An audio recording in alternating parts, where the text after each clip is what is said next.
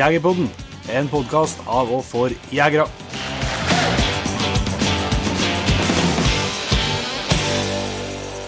Da har du gleden av å si god dag og velkommen til en helt ny episode av Jegerpodden. Har det vært noe sånt feil, eller ikke? Nei, jeg synes det funker bra. Ja, man må stadig prøve å fornye seg. Ja. I dag så er det en episode vi har jobbet litt med, og som vi har gledet oss lenge til å lage, egentlig. Det er jo sånn, Inge, at jakta er jo for alle. Det er den. Og for noen så må de gjøre litt annen tilrettelegging og sånt for å kunne delta både på jakt og skjøting, men det er ingen hindring, det er store muligheter, og et knippe gode representanter for nettopp det har vi samlet i episoden her. Så her kan dere virkelig se frem til. Det er fylt opp med både gode tips og masse inspirasjon. Utrolig artig å få prate med han her. Men før vi setter i gang med det, så er det en gladmelding at er det rett og slett lyset i enden av koronatunnelen som er i ferd med å slå imot oss. I hvert fall er det booket inn første Jegerpodden live med folk i salen, skal jeg si, på Støren kulturhus. Jeg har vært invitert dit 7. august. Det blir stas, Inge. Det blir stas, det blir nesten litt som å gjøre først liveshow igjen når man plutselig slipper med folk til salen. Vi har hatt tre streamingshow nå, så blir det litt som å bli første reisekutt igjen når vi setter folk i salen. Yes, så det gleder meg virkelig. Det er Magnus Hestegreie blir med og spiller opp til, sikkert spille litt under showet, vil jeg tro, og så er det fare for at jeg spiller opp på dagen etterpå, så det kan bli hele aften der. Ja, det blir bra. Det blir artig. Så der er billettene ut. Du finner vel på, hvis du søker opp Støren kulturhus, så er det vel mulig å finne billetter. Der er det bare 50, tror jeg, som er lagt ut i første omgang i hvert fall, så får vi vel se hvordan det utvikler seg med koronasituasjonen. Yes. Og så er det jo litt nyheter faktisk også siden sist, om ikke bare med oss, men det er app-tid, virker som det har kommet 2 nye apper ned på telefonene våre sist vekka, Inge. Ja, det har det. Og før vekka så kom, det var i helgatiden, tror jeg, lastet ned nye tracker Hunter 6, det tror jeg. Yes, jeg tror det de kalte den, ja. Det var i hvert fall ikke mulig å oppdatere den gamle tracker-appen, man måtte laste ned på nytt. Så det var jo helt nytt opplegg og greier, men jeg synes nå, i hvert fall førsteinntrykket nå, bare av å sitte og trykke på den og litt sånn, så synes jeg nå skjer stor forbedring. Ja, så jeg har lastet den ned, men jeg har ikke logget meg inn, jeg har ikke fått inn og trykt nå, men det ser ut som den har blitt fornyet litt. Ja, i hvert fall for oss Android-brukerne, så er det noe positivt at når man zoomer med fingrene, så zoomer man på bilkartet med på et vis. Ikke bare i kartlaget.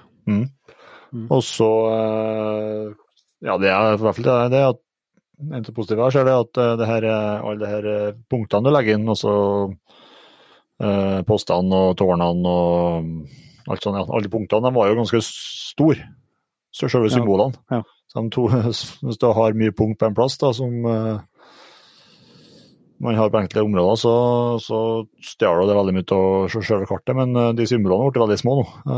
Det synes jeg var et stort løft da. Så er det helt sikkert mye annet, og så mediene og alt er jo forandret. Så jeg synes det så veldig oversiktlig og antagelig mer brukervennlig ut da. Ja, for det er jo litt mer modernisert allerede på iPhone. Ja. Eller det var jo lenge ikke en iPhone-app, egentlig. Det var bare en webcontainer, men det kom jo en ny det var ikke i fjor, så høsten før antagelig. Så den har jo vært litt, men der har jo til en del manglet noen funksjoner som vi har hatt i Android-appen, så jeg håper at de er like nå, for det er i hvert fall greit å vite at alle har samme muligheten, selv om de ikke har samme telefon. De er like, så men man får ikke testet ordentlig før man får begynne å slippe unna og sånt, så det blir lengt til man får virkelig testet den appen, men jeg synes det så førsteinntrykket, og etter å trykke litt, så jeg synes det var bra. Og en annen app som vi har vel så vidt snakket om den tidligere i vår en gang, men det er jo appen for både jegeravgiftskort og treningsskudd og oppskyting. Min jegerdokumentasjon var det korte, snerte navnet. Ja. Ja, men appen bra, synes jeg virker som så jeg har ikke bare lastet den og sett hvordan det ser ut innen, men det noe det du trenger der, og dere har jeg i hvert fall tenkt, så har vært et savn i lang tid allerede. Så det er virkelig et bra steg. Ja, den var jo veldig enkel og lettforståelig og oversiktlig. Så siste kneppet der nå, det å få våpenkortene inn på der, og så ha med våpenkortene der nå, så da er vi der. Da snakker vi. Ja, for du kunne jo legge inn våpnene. Ja, du kan legge våpnene, men det er vel ikke godkjent. Det er ikke godkjent våpenkort. Nei. Så det er vel sikkert et steg som står igjen, men det blir bra, og så ser jeg at man er bekymret, selvsagt, noen for hva skjer hvis man er strømløs og så videre, men jeg vil tro at det vil gå bra. Hvis den kommer på kontroll og man skal være strømløs, så er du beviselig strømløs, og det er sikkert mulig å sjekke det i denne systemet her, og få lov til å vise det fram når du har fått ladet på en skvett. Da. Ja. Så det var artig at det skjer nye ting for jegerne. Før vi slipper til ukens gjester, så tenkte jeg skulle fortelle om noe som vi har lufta så vidt på Team Jegerpodden tidligere. Det er jo sånn at vi prøver så godt vi kan og skal få til å leve av Jegerpodden, og det er jo i stor grad så langt drevet av våre kjære Patreons, så det håper vi jo absolutt at skal fortsette. Men i tillegg så gjør vi jo litt nybrottsarbeid på andre ting, og det som dere vil kunne få med dere nå ganske snart og høre, det er det vi kaller for partnerepisoder. Og da er det sånn rett og slett at det skal være i utgangspunktet en vanlig episode av Jegerpodden, men den vil bli merket med at det er i lag med en annen aktør. Det vil si at vi har fått betalt for å lage episoden sammen med aktøren. Og så er det ikke sånn at det blir hva som helst som kommer gjennom, fordi det skal jo være interessant å høre på for lyttere, men det vil jo være en litt annen type lell da. Den vil komme på onsdager. Ja, de vil jo ikke, det er viktig å prøve på de vil ikke erstatte dagens fredagsepisoder. Det blir tillegg, og de kommer da ut på onsdager. Og da vil de bli tydelig merket sånn, så det skal være å få en annen intro, så skal det være greit å få med seg at det her er da i lag med en annen aktør, men ellers så prøver vi å lage en sånn som man er vant til å høre Jegerpodden med mye jaktprat og tips og triks og det som er. Så neste onsdag nå så kommer første versjon ut av, så må vi gjerne sjekke ut den, og kom gjerne med tilbakemeldinger på hva dere syns om det. Så håper vi at det funker. Jeg tror det kan være en veldig nyttig og god løsning både for oss og for annonsører eller partnere som vil være med på dere da. Absolutt. Da tror jeg vi bare kjører på å takke nye Patreons for, og så kjører vi i gang, snurrer vi film, snurrer vi episode. Ja, det er greit, ja. Da snakker vi på toppen og sier tusen hjertelig takk til Aksel Rådyrsen, Andreas Nygård, Arne Olav Aune, Audun Håkedal, Daniel Witting, Einar Glomstad, Frode Lote, Ingrid Stubsjøen, Ivar Steinsvik, Jan Rune Asbjørnslett, Karl Erik Ellingsæter, Krister Kravdal, Kristian Svegård, Kristoffer André Årsheim, Lars Ove Dulsvik, Lars Erik Olsen, Marius Hoås, Morten Tesaker, Odd Magnus Konseng, Ole Idole, Tommy Carlsen, Tormod Strand og Åsa Flatland. Tusen hjertelig takk til dere, og selvsagt til alle Patreons som stadig er med oss. Det setter vi utrolig stor pris på. Der er det faktisk nå sånn at vi har gått ut med et nytt mål.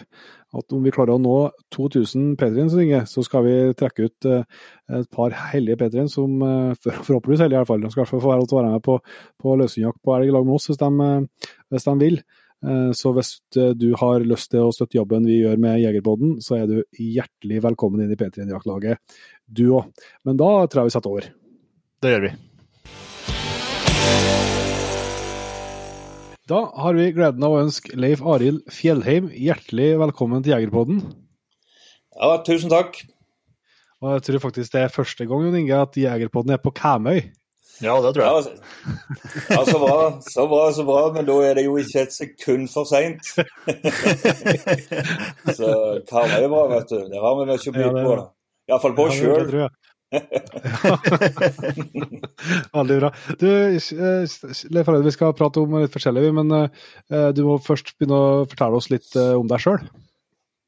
Ja, jeg født da på begynnelsen av 60-tallet, og jeg fra Karmøy da, som sagt, og begynte i jobb her da med fiskerier, og fant ut at jeg ville bli elektriker, begynte i Nordsjøen, ekofisk, og fant ut at jeg ville bli litt ingeniør, så ble jeg elektroingeniør, og jobbet litt her da på prosjekter og i Nordsjøen, og vært innom de største prosjektene, og for til Kanada på 90-tallet og sånn som det, og begynte også tidlig da med skytevåpen og jakt, og her på Karmøy da så var det jo da typisk litt fuglejakt på sjøen da, sjøfuglejakt og slike ting, og fikk vel min første hagler når jeg var 15, så det så mange år siden, så jeg våger nesten ikke tenke på det, så, eller 16 var det vel det i den tiden, men det blir det noen og 40 år nå da med hagler, og så ble det jo salonggevær og 222 og 308, 300 Winchester Magnum og det som må til, og litt lærte jo hagler nå de senere år. Ja. Så litt, og jeg har alltid likt friluftsliv og fiske, og far min tok jo, han jo fisker, men det var jo profesjonelle fisker, ordentlige fisker, ikke sånn fisker, med trål og not. Og jeg var litt ombord der på linefisk i Oslofjorden, da, når det på enkelte båter også.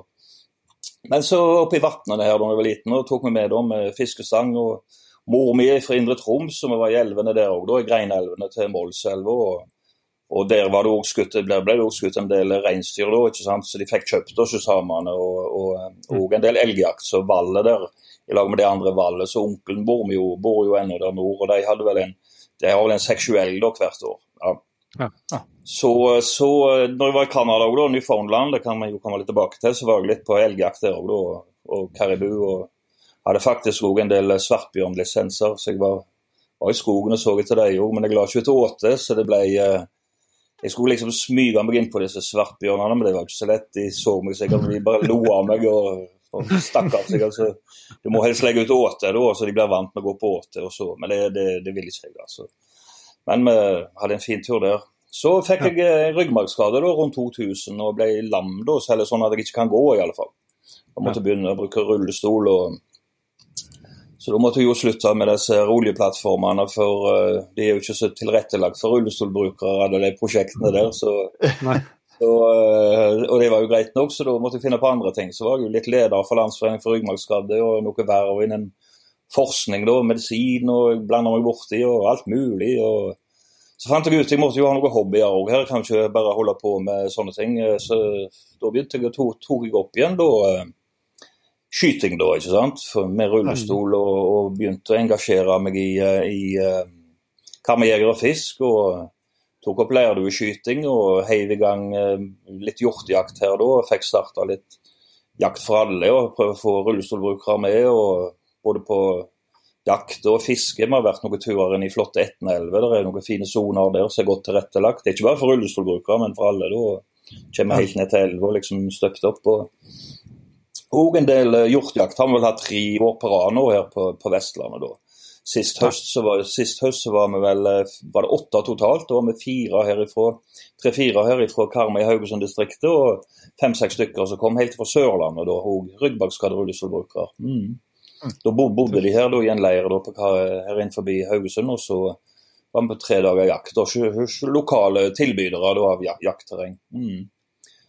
Så jeg fant ut da etter det ryggmargsgreien da, at jeg måtte begynne med litt, og da var jo skyting og mye av denne jakt og aktuelt, for det mye av dette kan jo gjøres for bakken, ikke sant? Og du sitter der, så hvorfor ikke?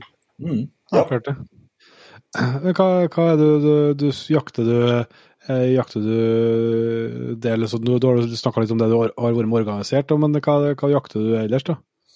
Nei, da tidligere da, så jakter var det jo sjøfugler sånn som det. Nå er det kun hjortejakt på. Vent, jeg skal bare skru av den her. Sånn. Nei, nå etter det rullestolgreiene nå da, så er det kun hjortejakt jeg har vært på det.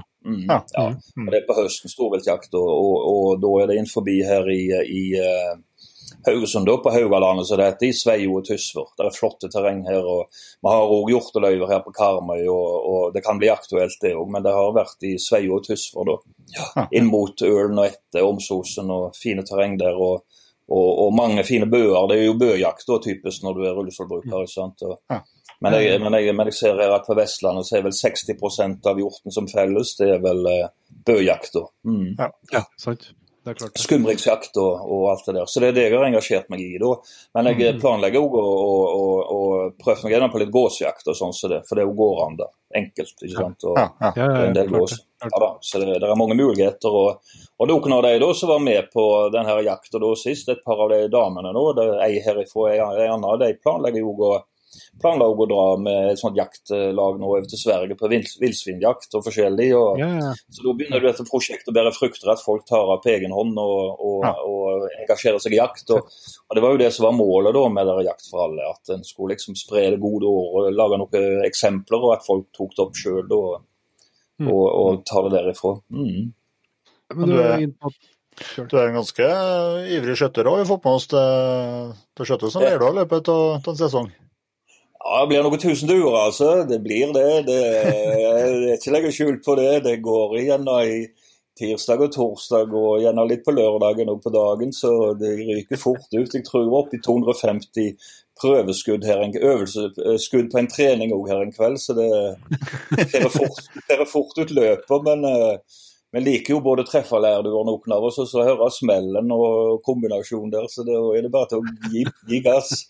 Nei, jeg begynte med det, var veldig fint, for disse lærduebanene, de ligger jo der, ikke sant? Rundt I Norges land, de ligger på bakken, og de tilrettelagt. Og her på Karmøy har vi jo investert nå for 3 millioner, og Karmøy Jeger og Fisk da, det ble et helt fantastisk anlegg.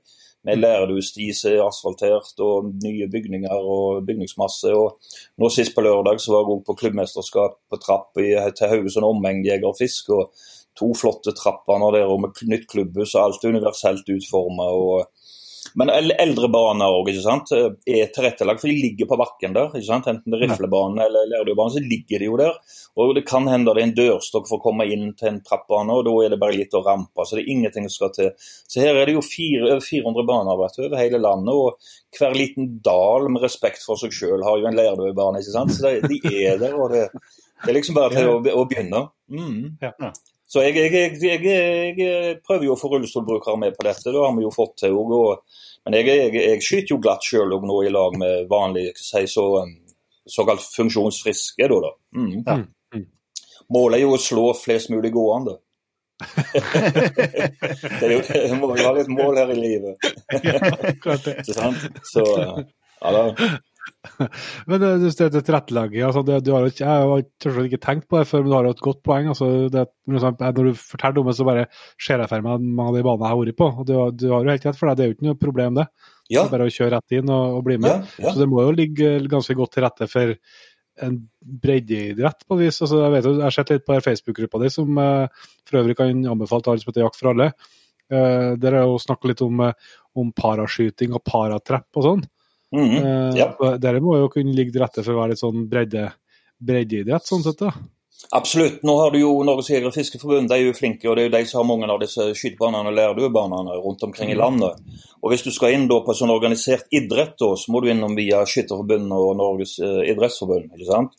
Og internasjonalt da, så blir det via internasjonal sportsskytter, ISSF da, ikke sant? Og Paralympics og alt det der. Så det de har begynt med nå internasjonalt, det paratrapp, det lærdueskyting, og para da står for paraplegik, og trapp, det referanse da til trappskyting, ikke sant? Det lærdueskyting. Så det de begynt med nå, det internasjonale skytterforbundet, og de skyter olympisk trapp, og italienere, engelskmenn, og USA begynner å kjempe bane, og Australia, flere land, og World Cup startet de I 2017, og nå det World Cup gående da på paratrapp, og de skyter olympisk trapp da. Grunnen til de skyter olympisk trapp er at du får begynne montert, så du slipper å hive opp kolben sånn oppkast du har på jegertrapp, og det greit, og da får du flere med da. Og dette her en sport som en ønsker da, skal ta av mer og mer, og det engelskmenn typisk da, italienere, det har kommet veldig langt, og spanjoler, og nå begynner USA å komme på banen, og da vil du få et virkelig løft når USA kommer inn på her, for det så mange der, ikke sant? Og trikset da, og ideen det de ønsker, det å få det inn i Paralympics da, som OL-grein da, eller Paralympics-grein da. Ja. Og da trenger en flere land, og da skulle en jo ønske at en kunne fått Skytterforbundet i Norge med på dette her da, for det er jo sånn som vi diskuterer nå, en breddeidrett ligger klar der vi har disse lærdøbanene, og funksjonshemmede bor jo spredd ut over hele landet, så det er bare til å ta kontakt med lokal klubb og Jegerforbundet og begynne å skyte, og Skytterforbundet kunne vært med da, og lagt til rette for noen samlinger i Norge, ikke sant? Litt konkurranser og litt sånn uttak da, lagt igjen et landslag på sikt da, så hadde du fått både topp og bredde. Og så kunne en reist ut og konkurrert med disse utlendingene da, og banka det jo litt. Og det er viktig, hele tiden. Banka noen, ikke sånn ordentlig på juling da, men å slå folk i skyting, det er viktig. Det hører med. Ja, det konkurransemomentet her, det er viktig uansett når det gjelder skyting, og det er jo det som er kult, for da blir du litt sur en dag og glad en dag, og en annen dag så er det noen andre som blir sur, og sånn går når dagene, ikke det vi sier. Men her ligger det mange muligheter da, og det koster lite, for banene ligger der, og skytesport er billig, spesielt lærduskyting, ikke sant? Begynner du på rifleskyting, så koster det mer hvis du skal på sånne trinnlotter og sånn som det, men da kan du la det selv. Men Skytterforbundet har jo en del også når det gjelder miniatyrskyting, for eksempel luft og salong, det er jo billigere. Men det er jo ofte innendørs, så det er kulere med å ha begynt med lærduskyting og sånn, så det er at du er ute, du får jo friluftslivet med deg også, og alt, hvis du er på lærdus, det gjelder sporting, eller kanskje ikke trapp da, men andre lærduskyting generelt, så det er veldig sosialt, og du trenger ikke tid å stilt, det er veldig morsomt, du får lov å snakke. Er du på for eksempel en miniatyrskytebane i luft, der det er superkonsentrasjon, bare du sier et pip der, vet du, ser alle på deg, og det, sant? Så det er litt sånn også, altså, haglesporten er litt fin der da. Ja. Så her ligger det mange muligheter da, men per i dag også kan en konkurrere ut i verden da, i paratrapp. Det er bare å melde seg på selv, og så må du kvalifisere deg via et åpent stevne der ute, og melde deg på da, via Skytterforbundet. Så det går, og jeg hadde planen å melde meg på i Lonato da, i Nord-Italia, i nærheten av Gardasjøen, der Perassi-fabrikken og alt ligger da. Jeg lærer jo skyting da for sånne rullestolbrukere. Så der er det 3 klasser da, det er stående, med dårlig armfunksjon, for eksempel hvis de er lamme i en arm eller amputert en arm, og så er det stående med dårlig beinfunksjon, det er hvis du har amputert en fot, eller du har problemer med nervesystemet der da, eller så er det også rullestolbrukere, så er det den 3. klassen. Så det er de 3 klassene de har. I Norge har vi ikke begynt med det da, men det hadde vært fint hvis Skytterforbundet kunne begynt med det, men ellers er det jo bare til å møte på lokal jegerforening, jegerklubb, og spørre om du kan skyte lærduer, så er de veldig positive, og som sagt, banene ligger der, så her er det bare til å hoppe på. Ja. Fantastisk, artig å høre på. Du, vi skal ha et spørsmål som jeg har sett at du har engasjert deg i litt, eller forhold det går på dere med motoriserte kjøretøy, og kunne bruke det liksom for å både kunne komme seg til der du skal jakte, men også kunne skjøte fra, vi vet at det er lov til ikke til å skjøte fra bil og fra motoriserte kjøretøy, men jeg antok at det var helt sikkert unntak for eksempel rullestolbrukere, men sånn er det ikke. Nei, det er ikke det, og det er også begynt med å diskutere for noen år siden, når jeg tok kontakt med tidligere leder i Jegerforbundet, da Espen Søylen, han var jo veldig positiv til det jakt for alle, og bare hoppte på den ideen da, for å si det først da, ikke sant? Du hadde jo jakt for alle da, pågått en stund nå i Sverige, siden 2011, så var det jeg snappet opp ideen, så tok jeg kontakt med han da, og det eneste han var irritert på da, det var at han ikke kom på ideen selv. Så det var jo litt bra da. Og så tok det ene og det andre, og så kom jeg på dette her da med jakt da, for det skyte og skytesport er jo fint i seg selv, men jakt er også en del av dette da. Og da var det da for funksjonshemmede eller rullestolbrukere da, en utfordring det med at du ikke fikk skyte da fra motorisert redskap eller kjøretøy da, eller ferdsel. Og det er rett og slett at en har ikke lov å sitte opp på en ting da, så kommer inn under motorisert ferdsel, og det er alt med motor, der har du ikke lov å sitte opp og skyte. Og nå i dag kommer det jo masse fine rullestoler som er terrenggående, det trenger ikke være ATV, men rett og slett rullestoler. Bare en vanlig elektrisk rullestol får du ikke lov å sitte oppe og skyte, for det er motorisert. Så da kan du si at du må gjerne frem på den bøen da, hvis du skal på hjortejakt, og så må du hoppe fra den elektriske rullestolen, den motoriserte rullestolen, opp på en manuell for å få lov å skyte. Det ble jo litt dumt. Og en sånne rullestolbrukere burde kanskje også, eller vi ønsker også få lov å skåte for eksempel eller brukt motorisert ferdsel da, som en ATV også, da, for å komme inn i skauen for å skyte, da, ikke sant? For å oppsøke disse dyrene da, hvis du kan gjøre det på en fin måte og alt det der. Det er loven ganske streng på. Det henger nok tilbake fra tida da, at du skal liksom prøve å unngå å bruke motorisert kjøretøy både for å oppsøke dyr og kanskje på tjuvjakt og sånn, der du gjerne satt i en bil, eller jeg vet ikke, jeg har ikke kjennskap til det, men det er noen, det de mener da, både de vi har snakket med og de departementene da, og i direktoratene, at det er jo en gammel lov dette her, så det er ikke oppjustert mot dagens samfunn.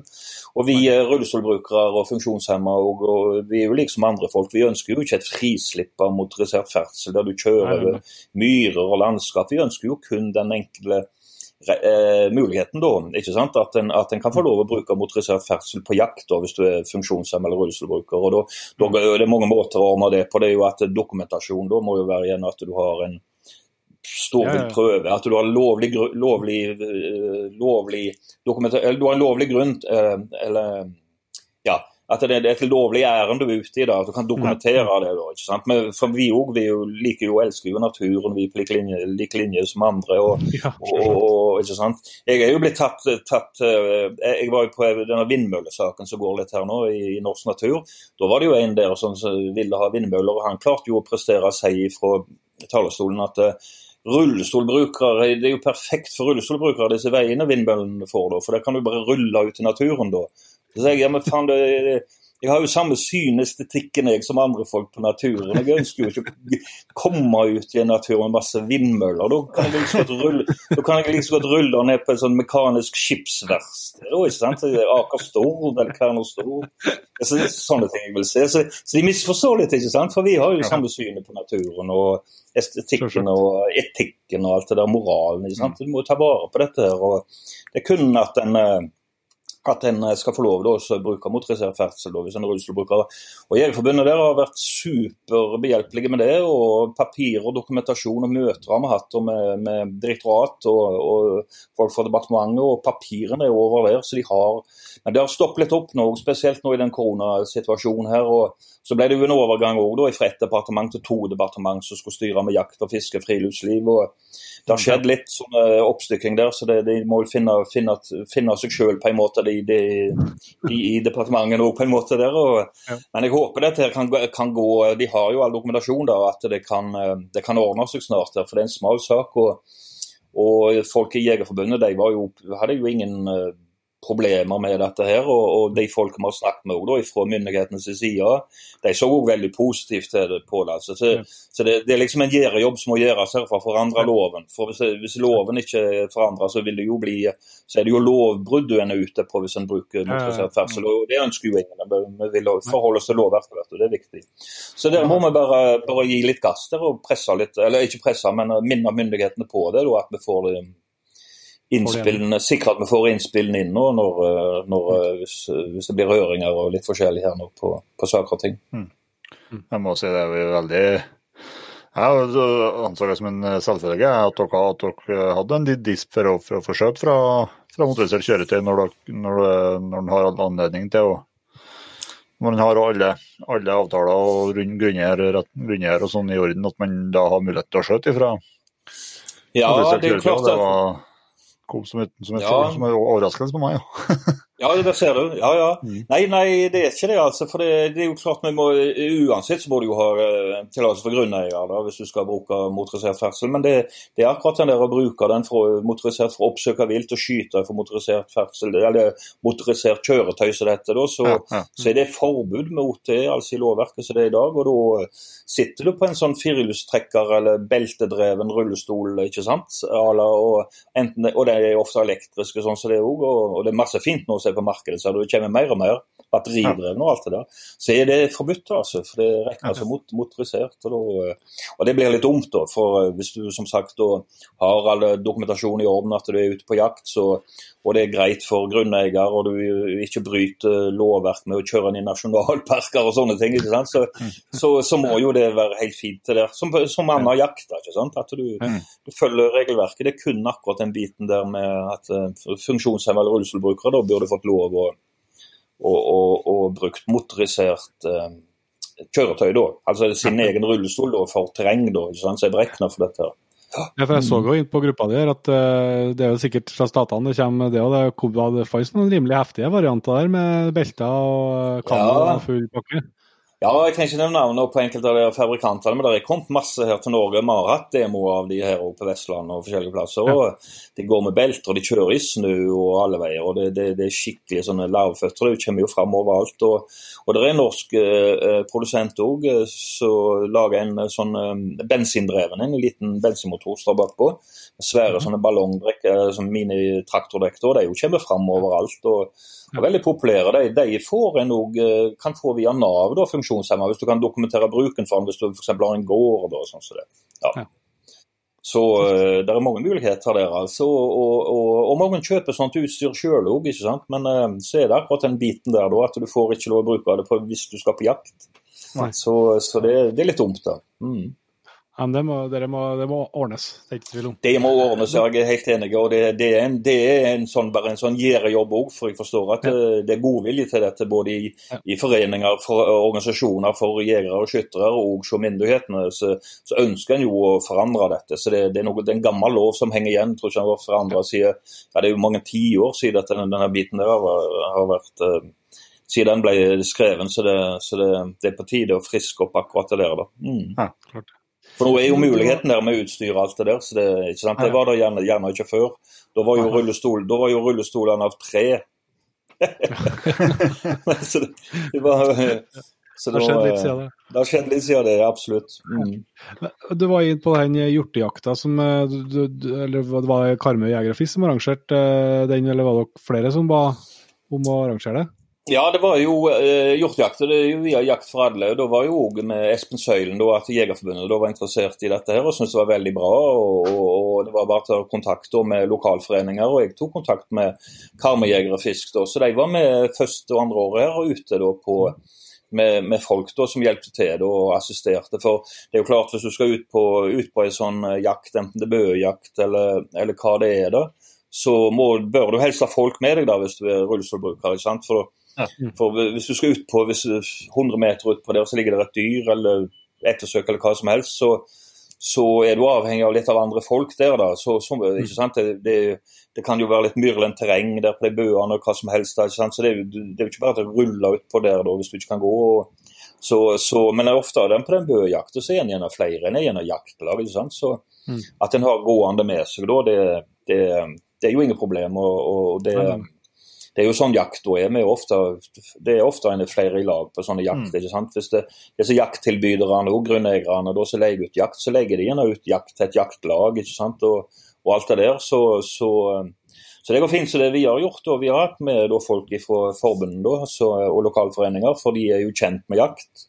Men det går jo fint da noe, og enkelte grunneiere har jo assistenter som hjelper til med jakt som de leier ut, og da kan du jo få assistenter med der da. Eller hvis du kjenner noen selv som kjenner til jakt og fiske, så det jo ingen problem det. Du må jo bare ha kontroll på det du gjør, og ikke sant? Ettersøks og ekvipasje, det må du ha selv. Hvis du ikke leier via jakttilbydere, leier du via jakttilbydere, så jo det jo tatt i vare, ikke sant? Du har jo bare et mobilt nummer da, og mange av disse jakttilbyderne her på Vestlandet også, de har jo kontroll på slakting og alt det der. De har jo slakterier selv også, eller kontakt med slakterier, så hvis du skyter en hjort, så kommer jo de og hjelper til med å transportere dyr og alt, ikke sant? Og det gjør de for funksjonsfriske jegere også, som går, ikke sant? Så hjelper de til med alt det der. Så det ikke noen særlig forskjell der. Det kun at en ikke, som rullestolbrukere, så sliter vi litt med sånn smygjakt og den type ting oppe i fjellene, da, og åler oss inn på disse hjortene da, på dagtid kanskje forskjellig, men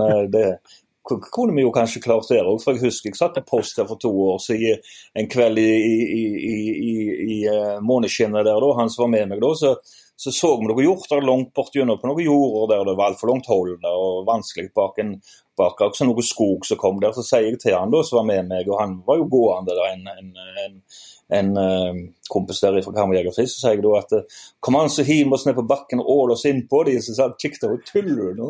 Ja, jeg gjør i grunnen det, sa jeg, for det var 100 meter og kupert terreng, men så satt vi der da, men det kom ikke noe hjort da, men det første året så skjøt jeg jo en hjort da, og de 2 damene her, fra Karmøy og Haugesund her, og Tysvær her, nei, fra Haugesund og Tysvær her, de skjøt hver sin hjort i løpet av sesongen i fjor da.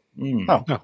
Så det skjer litt, og nå får vi prøve igjen litt til høsten her, og ja, flere av de tar jo, ja. Det er jo mulig å se for seg det, både på hjortjakt, flere plasser av landet, men også på elgjakt og rådyrjakt, absolutt. Og mye forskjellige jakttyper som greier å komme til. Ja, jeg fikk jo være med en grunneieren her da, første år da, på drivjakt, og da fikk jeg en fin post, men jeg skjøt ikke dyr da, men jaktlaget der da skjøt en hjort og et rådyr. Det var sånn oppsamlingsjakt på slutten av året da, opp mot vinteren, så det var fint å sitte ute der når det begynte å bli litt kaldt i luft og alt. Det er jo naturopplevelsen her som er fin, sant? At du får litt, kjenner du ute og alt det der, og skyter det dyret, det er liksom prikken over i-en. Det er jo å komme seg ut og være med og kjenne litt på den der grillpølsen etterpå, og ikke sant, og kaffe da. Den sosiale biten. Ja, og så litt røyke fra bål og det der, det sosiale biten, absolutt. Det er totalpakken her, ikke sant? Det er ikke bare å spise det der hjorten fra fryseboksen, for det kan du jo kanskje bli lei av også, hvis du trør inn på 2-3 hjortebiffer i uka og hjortepølser, så ønsker du kanskje litt ertersuppa innimellom der og da, så det er fint. Nei, det er mange muligheter, og elgjakt, helt klart. Jeg har tenkt på der nord i Troms, da, siden mor mi kommer fra en gård der da, og slekt der, og det er mulighet der, det er jo skogsveier, ikke sant, driver inn i en dal, så sitter du der, og på Østlandet spesielt, og ja, hele Trøndelag og alle veier, og rådyrjakt er det muligheter på, og fuglejakt, gåsejakt og alt det der, og det er mange fint utstyr du kan kjøpe og nå, vet du, til forskjellige typer jakt. Jeg ser når vi har sett på post her nå, en av de fine tingene jeg kjøpte da, det er sånn type sånn jakttelt, sånn pop-up-telt, så du bare smekker opp, ikke sant? Du får kjøpt det på Excel-sport eller hvor som helst, og der sitter du inne i, og du kan ha en jaktkompis, kollega med, eller hvem som helst, kona di, eller hvem som helst, og sitter du inne der, og kaffe og skiver, og følger med ut gluggen, og har tripod, og så rifler bare står klar i, og på bøen der, og følger med, Men den der jakttelt er jo fint, og spesielt her på Vestland, og kanskje andre plasser enn Norge, for det tar en del av spesielt hvis det regner, så er det ofte vanntett tak, så er det tørt og fint inni der, og du tar vekk en del lyd også, ikke sant, og litt lukt, og kamuflasjetelt også, ikke sant, så det er veldig fint, men det blir atskillig mange mer grader inn i teltet, for det er jo klart at du skal sitte en hel kveld, og kanskje opp til morgen, og på morgen da, på poster, og på en bø så kan det fort bli kaldt, altså. Det er jo kulden som oftest tar knekken på jaktlysten når du sitter sånn på post, og da er det nok lurt enten å bruke sånne fint plagg som kommer med varmekabler i, mange bruker det også, og kle seg godt selvfølgelig, tradisjonelt med ull og flere lag og alt det der, men det der jaktteltet, det er unike, det er noe kjempefint som kommer til, altså, billig er det også, tror det er 1000-lappen cirka, så har du, og det fungerer år etter år, og du bare smekker det opp, og så sitter du inne der, og det kan en bruke for eksempel kanskje på gåsjakt og sånne ting, for du blir i kamuflasjen der, så det er veldig, veldig fint det, altså. Så ja, mange muligheter. Før vi begynner å gå inn for landing her, eller farlig, så lurer jeg på, har du har kommet med masse gode tips allerede her, men har du noen tips sånn på tampen her, enten til jegere som trenger litt tilrettelegging, eller for andre som ønsker å bidra med tilrettelegging? Ja, det er jo det å ta kontakt med lokale Norges Jeger- og Fiskerforbund foreninger da. De er veldig positive, de som har begynt nå kring forskjellige plasser. Jeg vet om folk der i Telemark og andre plasser, Nord-Norge også har sett på dette, og på Sørlandet, Kristiansand, Jeger og Fisk, og de er veldig positive, og de kan jo alt om dette. Og i sum da med rullestolbrukerne og Jegerforbundet så finner en ut av ting, hvis det er upløyd mark en skal inn på, ikke sant? For å si det sånn, litt sånn i gåsøyne, så finner en ut av det i fellesskap. Og jaktterreng klarer en også å spore opp, da, ikke sant? Eller en forleier, og hvis det er snakk om penger også, så er det for rullestolbrukere mange fine søknadsmuligheter, se forskjellige stiftelser ut på der, ikke sant? Som gir penger til den type fysisk aktiviteter for funksjonshemmede rullestolbrukere, og utover det så er det jo selvfølgelig, hvis en skal sitte på post der og kle seg godt, og hvis det er skumringsjakt, så postjakt ofte så er det jo viktig da, å få en god kikkertsikte da, vanlig kikkert og kikkertsikte med lystransmisjon, lysgjennomstrømming, det viktig, for da får du brukt mange timer av kvelden. Jeg så en kikkert jeg hadde på en gammel rifle jeg hadde, det var helt totalt ubrukelig, så hadde jeg en ganske god en, men så fikk jeg tak i en Zeiss Victory HT da, så en fra Zeiss da, og den jo helt suveren da på skumringsjakter der. Stor 56 det der nede, millimeter, men veldig fin den der. Altså da får du brukt mange timer, så kommer plutselig den, hvis du kombinerer med måneskinnet da, så kan du sitte hele natten. Du en av i fjor, jeg tror du skjøt en hjorten, var det i 5:30 på morgenen, og da har du sittet hele natten. Det var en fra lokalt jegerforening som var med henne da, kvelden før, og så sier han da at ja, nå blir det sent, litt over 12 da, vet du. Hun var jo helt forfærd og lurt på, skal du gå hjem nå, han assistenten da. Så dagen etterpå så hadde du gitt beskjed til han fikk ikke være med, nå skulle være alene, så da satt hun til 5:30, og da tok hun hjorten. Gjelder tålmodighet også, ja. Nei, så det som sagt, det finnes jo masse fint utstyr da, som det telt, og selvfølgelig skytestøtter, det et must, ikke sant, at du får sånn 3 fot veldig mye fint utstyr derfor. Hvis du sitter i rullestol og skyter på skuldre der, ikke sant, så blir det som stående, og det kan være utfordrende og spesielt. Hvis folk ikke har skottet mye, men hvis du har en sånn skytestokk eller en 3 fot, eller en tripod da, så ligger jo riflog da rett frem forbi når du sitter i rullestolen, ikke sant? Hvis du sitter i et telt da, så det ypperlig det der, altså. Ja, mange muligheter. Veldig bra. Det har jo kommet både utstyrstips og gode jakttips her, men det vi må få høre litt mer om det Faril, det hva jaktdrømmen da, på Karmøy der? Ja, jaktdrømmen min da, her, det jo, jeg må jo få ta det der gåsnog, og så det selvfølgelig mer gjort, men jeg var jo inne på at jeg bodde jo 3 år der på Newfoundland og var på elg- og karibujakter og svartbjørn. Nå ble det jo hverken elg eller svartbjørn der, men det ble en karibu på meg og en jaktkompis der. Elgen var jo vanskelig da, for når du hadde bodd der etter 1 år, så ble det jo regnet som resistent, ikke resistent, men residens, innbygger, ikke sant? Og da kunne du søke selv faktisk på elg da. Men siden det var første året da, så fikk du det dårligste jaktterrenget. Så jeg fikk da helt nord på Newfoundland, nesten der vikingene kom i land, og opp i noen steinmurer der, og skog. Men vi hadde det fint, altså vi lå i uker der, og det var jo kun jeg som hadde løyve da, så var jo kun jeg som hadde muligheter å skyte. Så andre da på det jaktlaget, for å si det sånn da, de så elg da, men når jeg skulle tilbake der, en svær elgokse, så var han forsvunnet da, så det var litt stong ut, men vi hadde masse bra Alberta Triple A T-bone steaker med oss fra butikken, som vi overlevde med der også. Nei, så drømmen der, det å komme tilbake der, altså, og prøve seg med rullestol da. Og det jo et terreng som veldig fint for rullestolbrukere, for det går enormt med skogsveier over hele Newfoundland. Tidligere var det masse skogsdrift der, og du har en haug med outfittere da, som det heter, som har organisert jakt. Og det mye billigere også enn typisk Alaska-jakt og andre jakter i Afrika og sånn som det. Koster lite. Og flyturen jo kort også, så det en fordel. 6 timer fra London, så du i St. John's på Newfoundland. Så det ikke en sånn urealistisk drøm da, men veldig fin drøm. Og da der outfittere helt fra sør på Newfoundland, øst, vestkysten og nord. Så det bra terreng, enten du vil skyte karibu, rein da, eller elg eller svartbjørn. Svartbjørnjakt har du jo både vår og sommer, og hvis du tenker Newfoundland, det på størrelse med Sør-Norge, så har de ca. 5000 svartbjørner, så det luske der. Så det mange muligheter. Noen av disse outfitterne har jo tilbud om kombinasjonsjakt, for eksempel både elg, karibu og svartbjørn, da, men en trenger ikke gå så hardt til verks. Men en sånn elgjakt eller musjakt, så det heter der, det hadde vært saker som vi har snakket om det, jeg og et par stykker her fra Sørland, og litt rullestolbrukere, at kanskje vi skulle planlagt en liten tur til Newfoundland, og kommet oss der, og sett om vi ikke fikk en liten elg, grillet litt elg i skogen. Det synes jeg definitivt dere skal gjøre. Det tror jeg ikke noe spekler på. Ja, vi burde kanskje det. Kombinert med sånn paratrapp lærdebestevne da, her i USA en av plassen.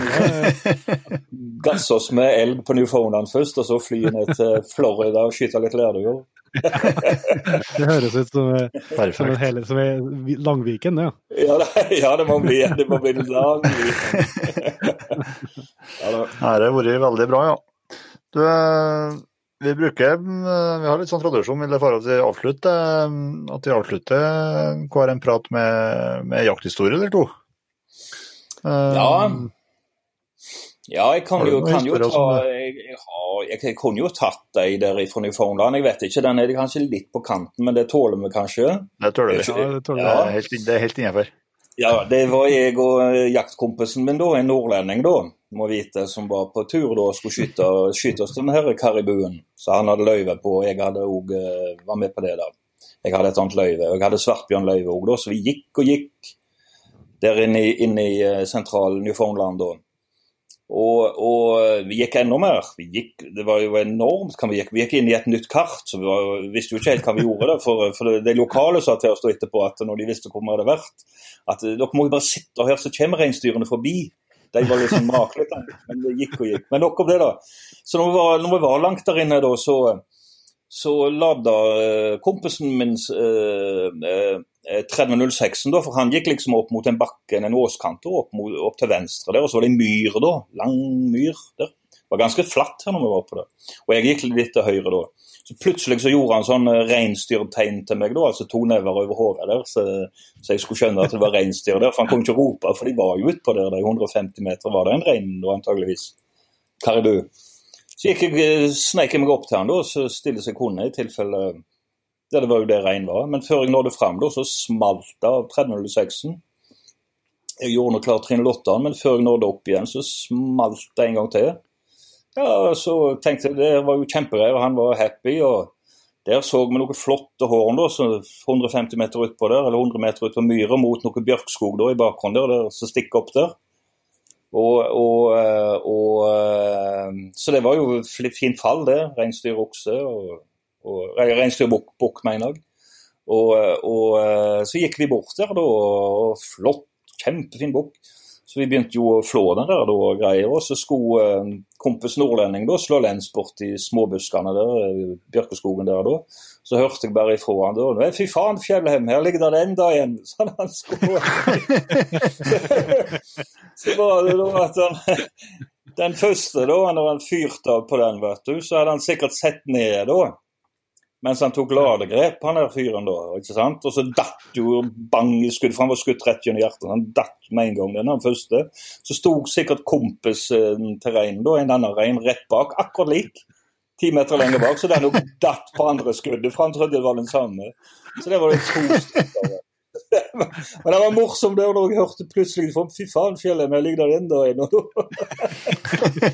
Så vi fikk jo et forklaringsproblem med oppsynet der, men alt gikk fint da, men det var litt sånn litt shaky på den der, for meg skulle ikke skje, men sånn var det, og det var masse karibu da, og folk fikk jo mat av den, og alt gikk fint, og ellers så vet jeg ikke, vi har noen fuglejakthistorie her ute på båt og sånn, men jeg tenker det holder med den der Newfoundland-turen. Ja, veldig bra. Ja. Nei, men da skal vi si tusen takk for at du ville være med å ta en prat med oss, Leif Arild, og inspirere både oss og forhåpentligvis noen som hører på til å virkelig gripe mulighetene som ligger både på jakt og skjøting. Ja, tusen takk til dere også. Det var veldig hyggelig at her må vi si, og veldig kjekt å snakke med folk som har samme interesse nå, så får vi håpe at masse folk lytter på dette, og spesielt at rullestolbrukere, funksjonshemmede og pårørende også, som har ungdommer som er rullestolbrukere, at de tar dem med ut hvis du har foreldre, ikke sant? Hvis de har ungdommer, kanskje 12-13-14-åringer, de trenger ikke være mer, vet du, før for eksempel de begynner med lærdøyskyting, så kan de begynne der, og jegerprøvekursene er tilrettelagt også, og ofte, ikke sant, så det er bare muligheter her, og som sagt, jeger- og skytemiljøet i Norge, det er jo veldig, veldig bra, og sosialt, og stødige folk, og en stor sport, og en stor hobby er det også, ikke minst, ikke sant? Det er jo, Norge er jo bygd på jakttradisjoner, jakt og fiske og skyting, så det er mye positivitet der, og lett å komme i kontakt med folk hvis du holder på der, for det er jo du kan jo se hvor store det er landskytterstevner, eller skytestevner til jeger og fisk, eller hva det er. Ikke sant? Det samler jo hundrevis og tusenvis i løpet av året, ikke sant? Så det er flotte greier. Og jakt er jo stor, ikke sant? Både på fugl, eller småvilt og storvilt, så det er tradisjonen for det i Norge, og ingen grunn til at rullestolbrukere ikke skal være med på det. Helt klart. Helt klart. Tusen takk, Leif Arild. Ja, takk det samme til dere da. Ha det godt. Da har vi gleden av å ønske Tale Våge hjertelig velkommen til Jegerpodden. Jo, takk. Så artig at du hadde lyst til å være med og ta en prat med oss. Jo, det er sikkert hyggelig det. Det er tidlig å si ennå, si. Ja. Det er i hvert fall veldig god stemning å prate med, for at du har til og med bakgrunnseffekter som passer perfekt i Jegerpodden med en skytebane som vi hører litt av og til. Ja, den høres. Det er ikke mer enn 400-500 meter, så man hører den godt. Ja, så bra. Du, vi skal prate om både hunder og jakt og litt forskjellig med Tale, men kan ikke du starte med å fortelle litt om deg selv? Jo, jeg er 41 år og gift, og har en hjemmeboende datter på 20 år. Ja. Og så har vi 9 bikkjer. Ja. Så det er livet leiren. Vi har ikke hundegårder. Vi har bare inngjerda stor tomt, så alle sammen... Ja, det er litt fri flyt her da, for å si det sånn. Og så... Ja, så har jeg MS da. Det er vel litt av poenget her. Ja, eller poenget. Jeg tror du har mye å formidle både med og uten MS, så det tror jeg har hatt noe sagt sånn, men det var det som gjorde at tipset kom nå i hvert fall. Men hvordan startet jakta for deg da, Tale? Det startet rett og slett med at jeg ble med ut på jakt med de som lånte første dagsen min. Ok. For jeg hadde fått meg dags, egentlig litt mot en vilje, det var liksom dags eller ikke noe, for det var ganske liten da, 9 år eller noe sånt. Ja. Og så fikk jeg en dags da, så skjønte jeg etter hvert at den måtte brukes til noe, og så var det noen som ville låne den, og så ble jeg med da. Ja. Og da var det jo egentlig gjort. Jeg hadde jo skjønt på forhånd at akser skulle brukes. Det var så jeg hadde jo slept den litt på forhånd og visste at den jaga og sånne ting. Men ja, så har det bare ballet på seg da. Ja, så da startet jeg ganske tidlig med andre ord da. Ja, det kan man vel si. Det var vel kanskje en 14 år eller noe sånt. Ja, tøft. Husker du noe fra når du begynte å jakte selv? Hva var først viltet du skjøt, for eksempel? Det første jeg skjøt, det var vel faktisk en rev på bukkepost.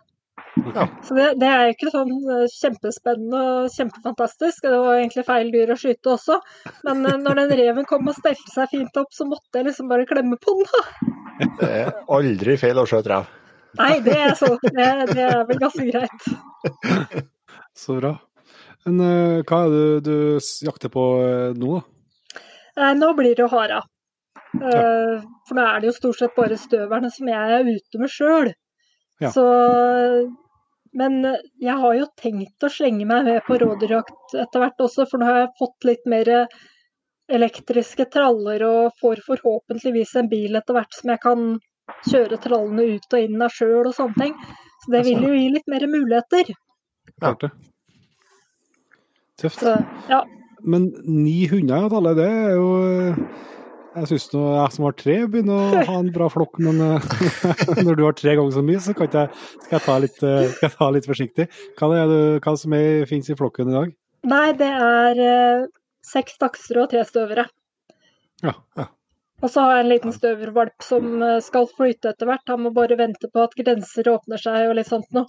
Så... Ja, det er en bonus der da. Ja, egentlig veldig fint. Kose seg med valp og ha valpetida, men uten å få flere bikkjer i flokken, det er helt greit. Ja. Så må jeg jo virkelig få, gratulere rett, men jeg synes 2 veldig kule kennelnavn. Jo, gubben sitt er kanskje litt mer fornuftig valgt og litt mer velklingende i forhold til rasen, så ja. Det er altså Ovnsrøre og Dimmy Borger? Ja. Dimmy Borger, det er kennelnavnet mitt da. Og det var jo rett og slett fordi at når man søker om kennelnavn hos NKK, så kan man sette opp 3 alternativer. Nå i dag så kan man jo sjekke på nettet at det man søker om ikke er opptatt. Det kunne man ikke da. Så denne gangen så slang jeg på et siste alternativ, som var Dimmeborger. Det da et stedsnavn på Island. Ja. Så det ble det da. Eller et halvmetallband fra Norge. Det det også. De har vært i kontakt, for de synes ikke det var noe kult at jeg hadde det som køddenavn. Faktisk. Så, ja.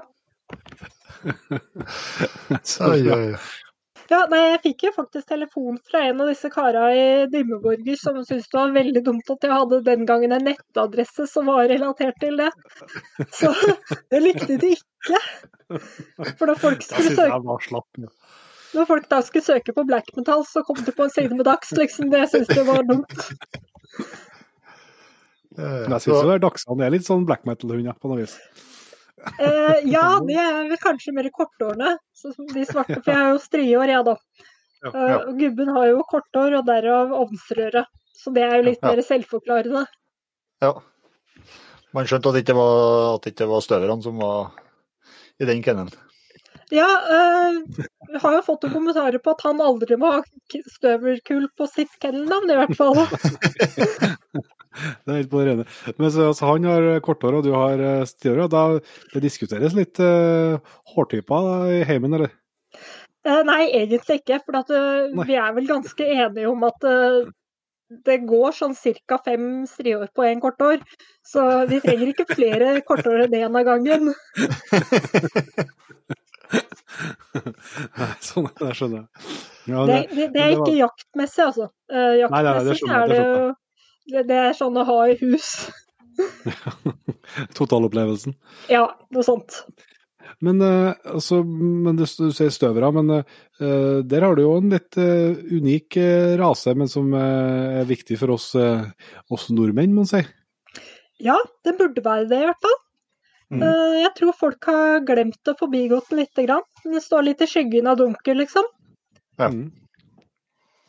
Det burde den ikke gjøre. Sånn jaktmessig og resultatmessig så ligger den vel så bra an. Ja. Kan du fortelle litt om Hygen sin hvilke egenskaper som gjør til at du liker den rasen? Altså, først og fremst så valgte jeg den rasen på grunn av målet. Ja. For jeg jo vant til Dags, ikke sant, og de har ganske lyst mål. Ja. Og jeg kan ikke fordra bikkjer som har grovt og tørt mål. Det liksom noe vi aldri vil ha hos Dagsen, da. Grovt og tørt mål kjedelig. Og Hygen har lyst mål. Ja. Så det var liksom første grunnen, og så har de en veldig fin størrelse. De jo den minste av de norske rasene, sånn i størrelse. Lette og fine bikkjer. Hva vekta på en typisk tispene rundt 20 kilo. Ja. Så jo hannene litt mer da, selvfølgelig. Men de heller ikke noe sånn voldsomme. Nei. Men du bruker på hare, eller? Ja. Det hare som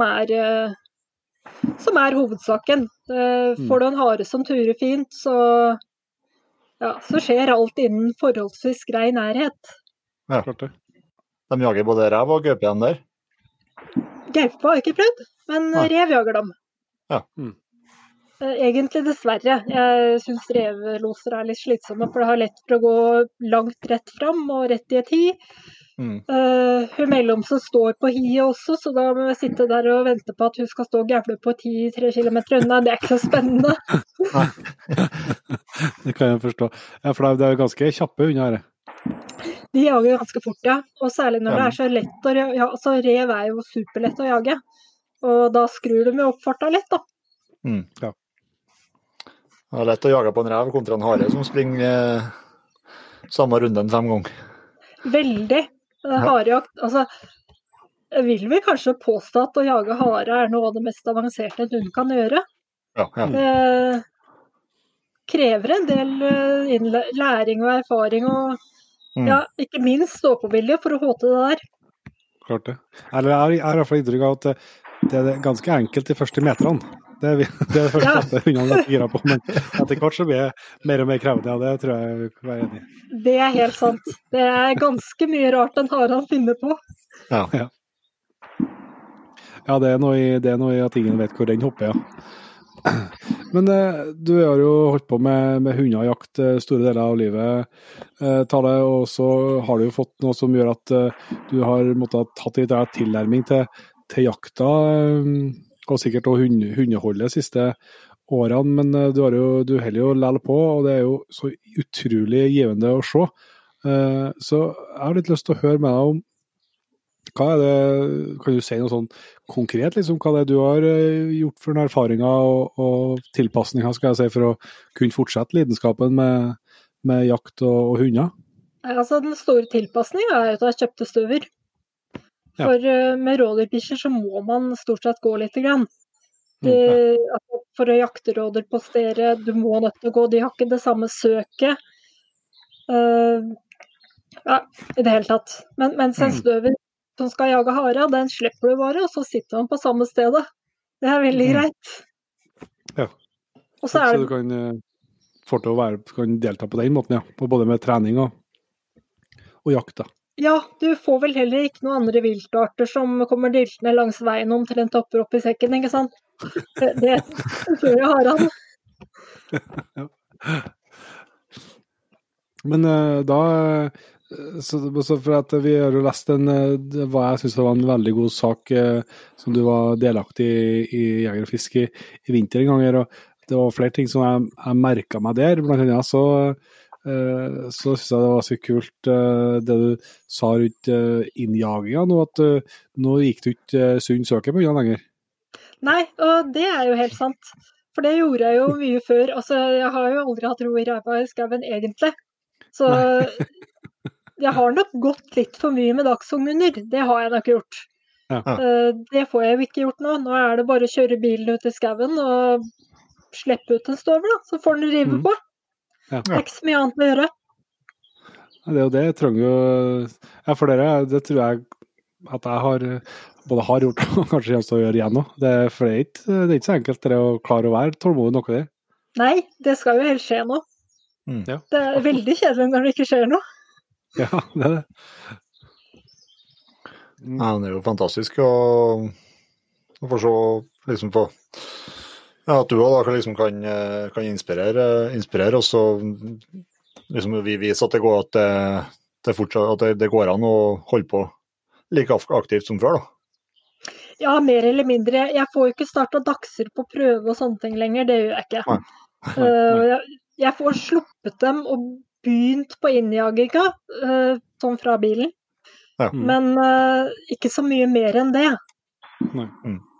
Det kommer litt i kort. Og så støverne er lettere å få en brukbar innkalling på enn dagsene. Ja. Det må jeg bare si. Ja, for det hadde jo defektiv en med hornet på bilen.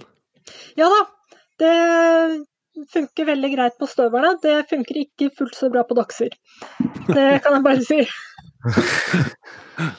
De hører, men vil ikke høre.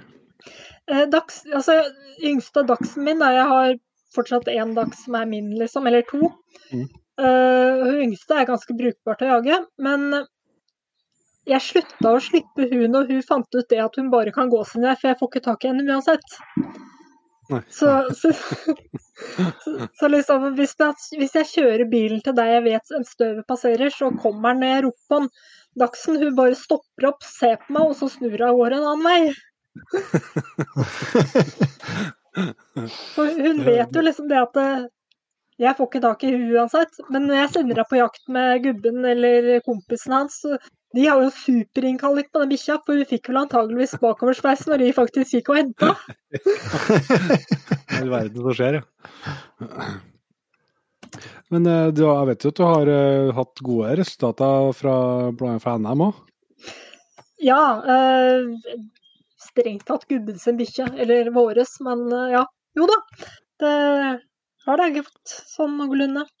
Og for så vidt siste prøva jeg startet på selv også, så var det vel et NM. Det gikk ikke så bra da, men greit nok. Hadde du kommet dit? Du hadde kommet deg dit? Ja da. Det er noe det også. For jeg så jo på nettsidene deres at det var jo noen championatlister som var rimelig velfylt, vil jeg si. Ja da, det har blitt noen championer opp igjennom år. Det er selvfølgelig mye valpekjøpere, altså. Det er det. Jo da, Ja, ja. det er Men klart det er begge delene. vi har jo brukbare bikkjer nå, det har vi jo. Ja. Men har du noen tips og tanker til andre som er i samme situasjon, eller så hva liksom har gjort at du har bare gønner på, for å si det sånn? Nei, altså, for det første så må man jo høre en god los. Det er litt viktig. Så jeg kan ikke gå uten det. Det gir livet mening. Ja, det gjør det. Og så, tips. Altså, hvis man bare har lyst til å jakte, så kan man jo sette på post hvor som helst. Det er ikke noe problem. Men skal man drive med hund og hundejakt, så er vel egentlig støvertingen. Det er vel ikke så mye annet å si enn det. Nei, men det er jo et godt tips, det, selvsagt. Jeg har liksom ikke tenkt så på det før, men selvsagt gir det mening. Ja. Nei, altså, det er snakk om at jeg skal få en sånn terrengrullestol, så jeg kan kjøre ut i skauen med den og sånt noe. Og da tenker jeg at jeg kanskje kan slippe litt mer dags og gjøre litt mer, da. Og så har jeg selvfølgelig da tenkt, da kunne jeg sikkert fått meg fuglehund igjen. Men jeg kan jo ikke det, vet du. Det funker jo ikke. Det er bare dumt å tenke på det. Så det blir vel støver. Ja. Ja, men for at det blir en sånn stor som dere, at du får det til å funke, at man får, nå pratet vi om en kar i går, og forstå at det var det jeg må si, jeg har vært meget overrasket over at det ikke var rom for å få skjøt ifra sånne kjøretøy. Så det var helt merkelig, men det får opp at det blir ordning på det etter hvert da. Ja, det der synes jeg er kjemperart. Altså, det er jo ikke lov å skyte fra bil heller. Hva skal man si om det? Det er sikkert lurt for de som kan noe, men jeg ikke kan drive og gå ut av bilen og skyte fra andre steder, så ja, sant. Da er det sånn da. Ja, for i prinsippet så kan du hoppe fra bilen over i rullestolen, og så sette frem om bilen, kan vi si, i rullestolen og skyte derifra. Ja, hvis jeg hadde hatt bil, så jeg får med meg den ut. Det gjør jeg ikke. Nei. Men det får jeg forhåpentligvis. Så da vil jo det være en mulighet, så jeg håper jo det, Går i orden, Går i orden. Ja. Veldig bra. Utrolig artig å få høre den historien her, og det er jo bestandig stas å prate med folk som er ivrige på jakthunder, men vi har noen litt sånn faste avrundingsspørsmål i Jegerpodden, og gjestene som er med her, Talle, og det slipper ikke du unna heller, så sagt. Nei, jeg har sett på dem. Ja, så da begynner vi bare på toppen der, tror jeg, og så hører vi deg av jaktutstyret som du har med i skogen. Hva er det som du er veldig glad i, som du kan tipse videre om? Jo, der har jeg notert opp at det må være T5 Mini, faktisk. Nå er jo ikke det sånn siste skrik eller noe kjempenytt, men stor framgang fra vanlig T5. Man tenker jo at det er bare for små 100 dakser og sånt, ikke sant? Men det er det ikke. Jeg synes det er mye bedre på de store også. For sånn som hun ene tispa mi, hun har slått knærne sine nesten til blods på T5-en. For hun går og skraper knærne opp i den der boksen, ikke sant? Mens med Mini så slipper man det. Samme rekkevidde, omtrent. Veldig greit. Jeg har jo akkurat anskaffet DAC selv, så jeg driver og faktisk spekulerer på, men da er det i hvert fall et helt tips til å gå for Minien. Det er ikke noe mye dårligere. Nei, samme rekkevidde omtrent, og veldig mye greiere for bikkja å bære på. I hvert fall for dagsen, spesielt for dagsen. Ja. Jeg tror ikke du skal spekulere så mye på det, jeg tror bare du skal kjøpe deg en sånn T5 Mini, rett og slett. Det ble det nå. Ja, det ble det nå. Da får Garmin si en takk til Talle. Og så er vi jo alltid interessert i jakttips, og hør hva som kan være ditt beste jakttips. Nei, altså, jeg vet ikke om jeg har så innmari mye tips å komme med. I hvert fall ikke med jakt, men sånn med bikkjer. Så må jeg jo si at å sitte stille for å få søk på bikkjene, det er en fin ting. Det har jeg jo oppdaget mer og mer, det må jeg si. Og det gjelder på dagsene? Stort sett, ja, det gjør det altså. Men hva gjør du, det er artig, vi er jo litt i dagsland, så jeg må nå passe på noe av det. Hva gjør du Når du starter innjaget, prøver du å slippe dem i områder der du vet det dyr i nærheten, og så sitter og venter til at de slår ut nok til at de har sjanse til å finne, eller prøver du liksom at de skal, eller hvor lange søksrunder det fornøyd med på et vis, i den innjagingsfasen? Altså, du har jo dags, de har jo ikke verdens mest fantastiske søk, så man burde jo være fornøyd med 150-200 meter egentlig på en dags også. For de er ikke støvere. Men det er klart, noen har større søk også. 300-500 meter og sånn, det er jo helt kjempe. Men jeg tror mange av de som ser ut som har bra søk, egentlig bare er stille på fot. Ja. Det er nok mye av det. Sant. Kult. Har du noe sånn har du noe jaktdrøm som du går og kjenner på? Ja, vet du, den drømmen, den utgår med høye kneløft, men det er liksom en sånn ting som hadde vært utrolig kult da. Det er ulvejakt i Russland med borsoi. Ja, faktisk. Det hadde jo vært ganske heftig, for da rir man jo ut, og de slipper disse bikkjene og knerter ned ulv, holdt jeg på å si. Ja. Det hadde jo vært helt fantastisk, men det kommer jo aldri til å skje. Ja, drømmene der for å... Drømmene skal jeg for å... De har sin funksjon uansett, de, tenker jeg. Ja da. Men hvis vi skal utfordre deg på en jakthistorie her, da? Jakthistorie, ja. Det jeg fant ut av litt artig historie, selv om det ikke handler om hund eller noe som helst. Så det begynner jo å bli lenge siden. Så skulle jeg ut og skyte meg en bever. Ja. Og datteren var vel snart 2 måneder. Så jeg hadde med henne i en sånn bærestol, bar med meg ut og ut da.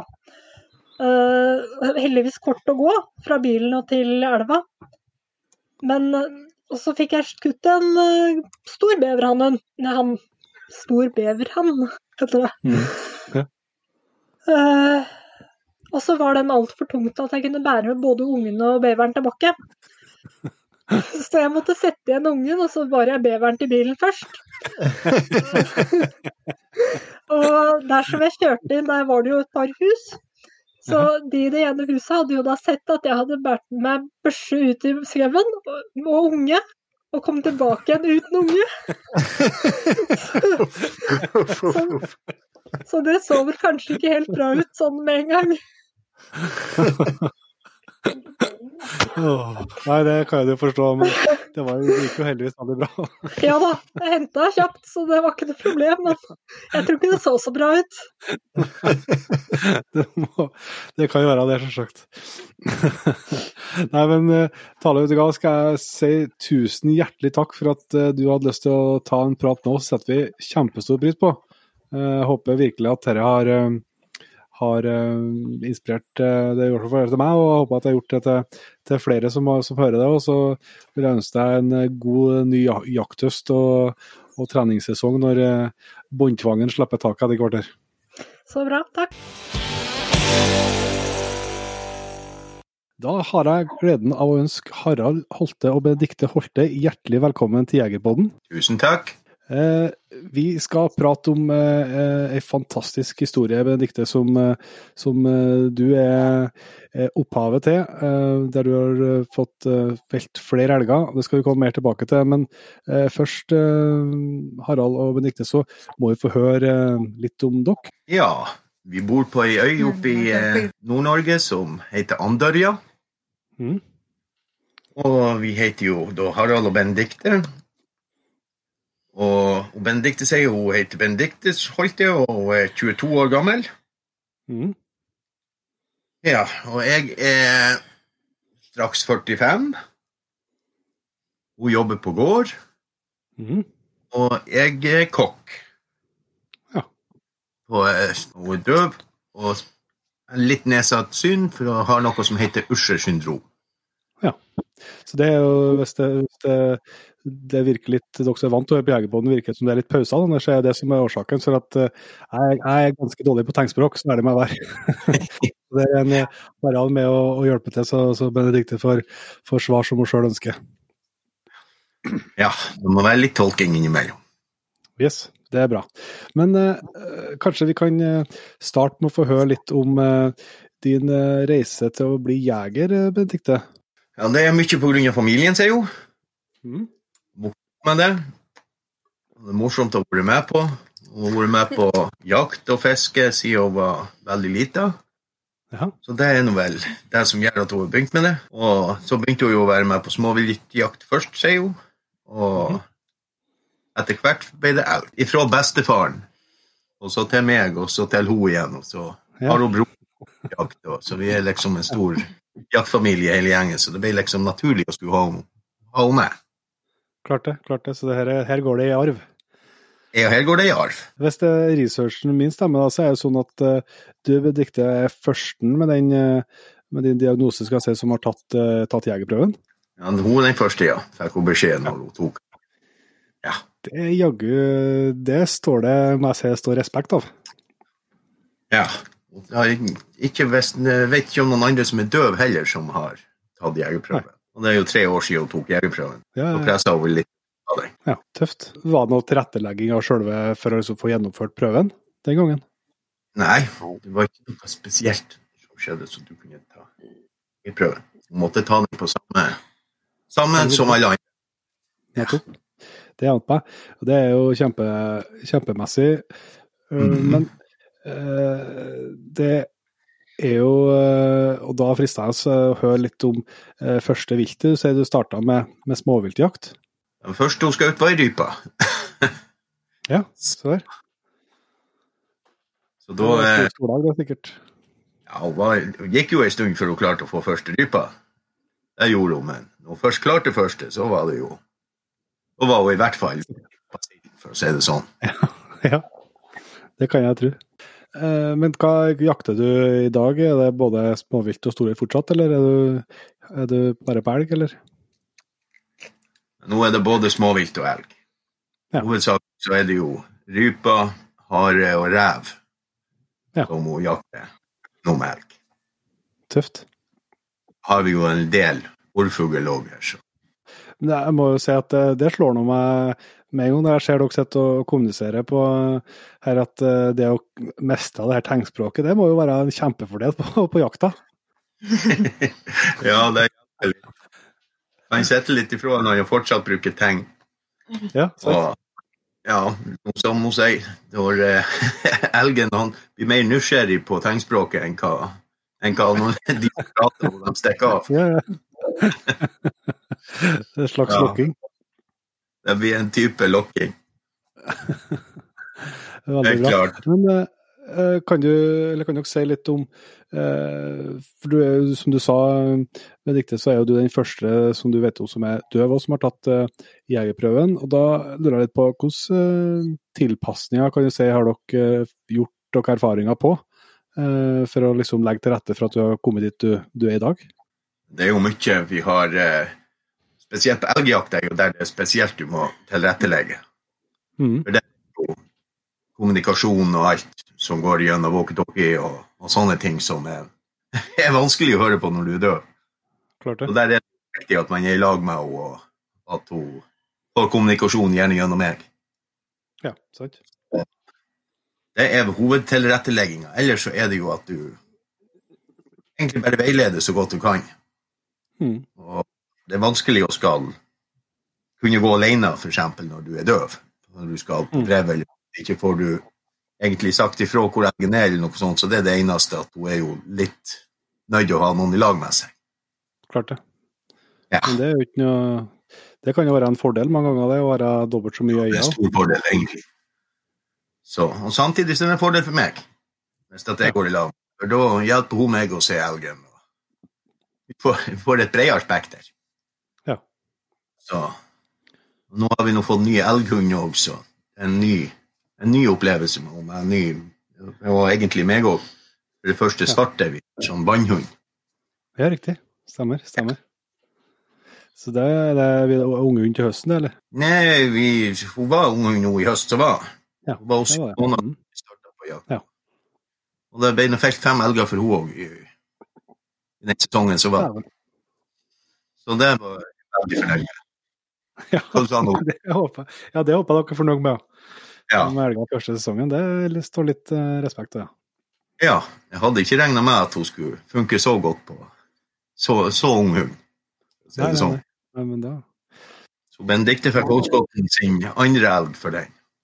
Ja, men det som jeg husker jo på at jeg har hørt den historien om deg, Benedikte, lenger tilbake, skal jeg si, når du skjøt din første elg, så ble det jo litt medieoppmerksomhet om den, men kan du først fortelle historien om den første elgen din? Første elgen så gikk vi til øverste post i terrenget. Og det var egentlig lang og bakke, og vi har mye bratte fjell her og sånt for å komme oss opp til skoggrensa. Ja. Når vi kom dit, så skulle vi bare skjefte klær for å få av det våte og legge oss ned. Og da kom det, vi hadde så vidt fått lagt oss ned etter vi hadde skjeftet klærne, da sto bare elgen klar der. Eller vi hørte han over meg. Og fikk kontakt med henne, og hun fikk liksom bare sjokket og fikk hevet ned, og han der, så vi trodde først han stakk av, og så kom han tilbake igjen og stilte seg helt åpen i glenda, og liksom stod og ventet, og det var tydelig at det var hennes første elg. Da skjøt hun han, så en første liten okse. Tøft. Og så det var den beste gaven hun kunne ha fått å få elg. Ja, det helt utrolig opplevelse. Og så det jo også godt kjøtt, ser jo. Ja, så når du har en far som kokk, så må jeg jo gå an. Ja, når du har en pappa som kokk, så.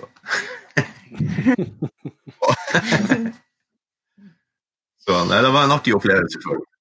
Helt klart. Ja, det klart. Det er jo så stort å både få være med på, og ikke minst få være skytteren en sånn gang. Ja, det stort, sier jo. Det jo artig når man parterer og kikker inn i og ser at hun har truffet hjerteskudd og alt sammen, så det var litt tøft. Alt stemte den gang. Klart det gjør det. Ja, det artig å høre. Men jeg vet, du nevnte for meg, Harald, når vi snakket i lag tidligere, at etter at saken var ut blant i VG, vet jeg, var omtalt, så ble det litt reaksjoner i etterkant. Ja, det var en god del negative reaksjoner, og så var det jo en masse positive også selvfølgelig, men Jo. Så det var litt mye rare kommentarer, men det var vi jo egentlig forberedt på. Da sa jeg til henne for å lot seg intervjue at vi måtte regne med at det kom noe.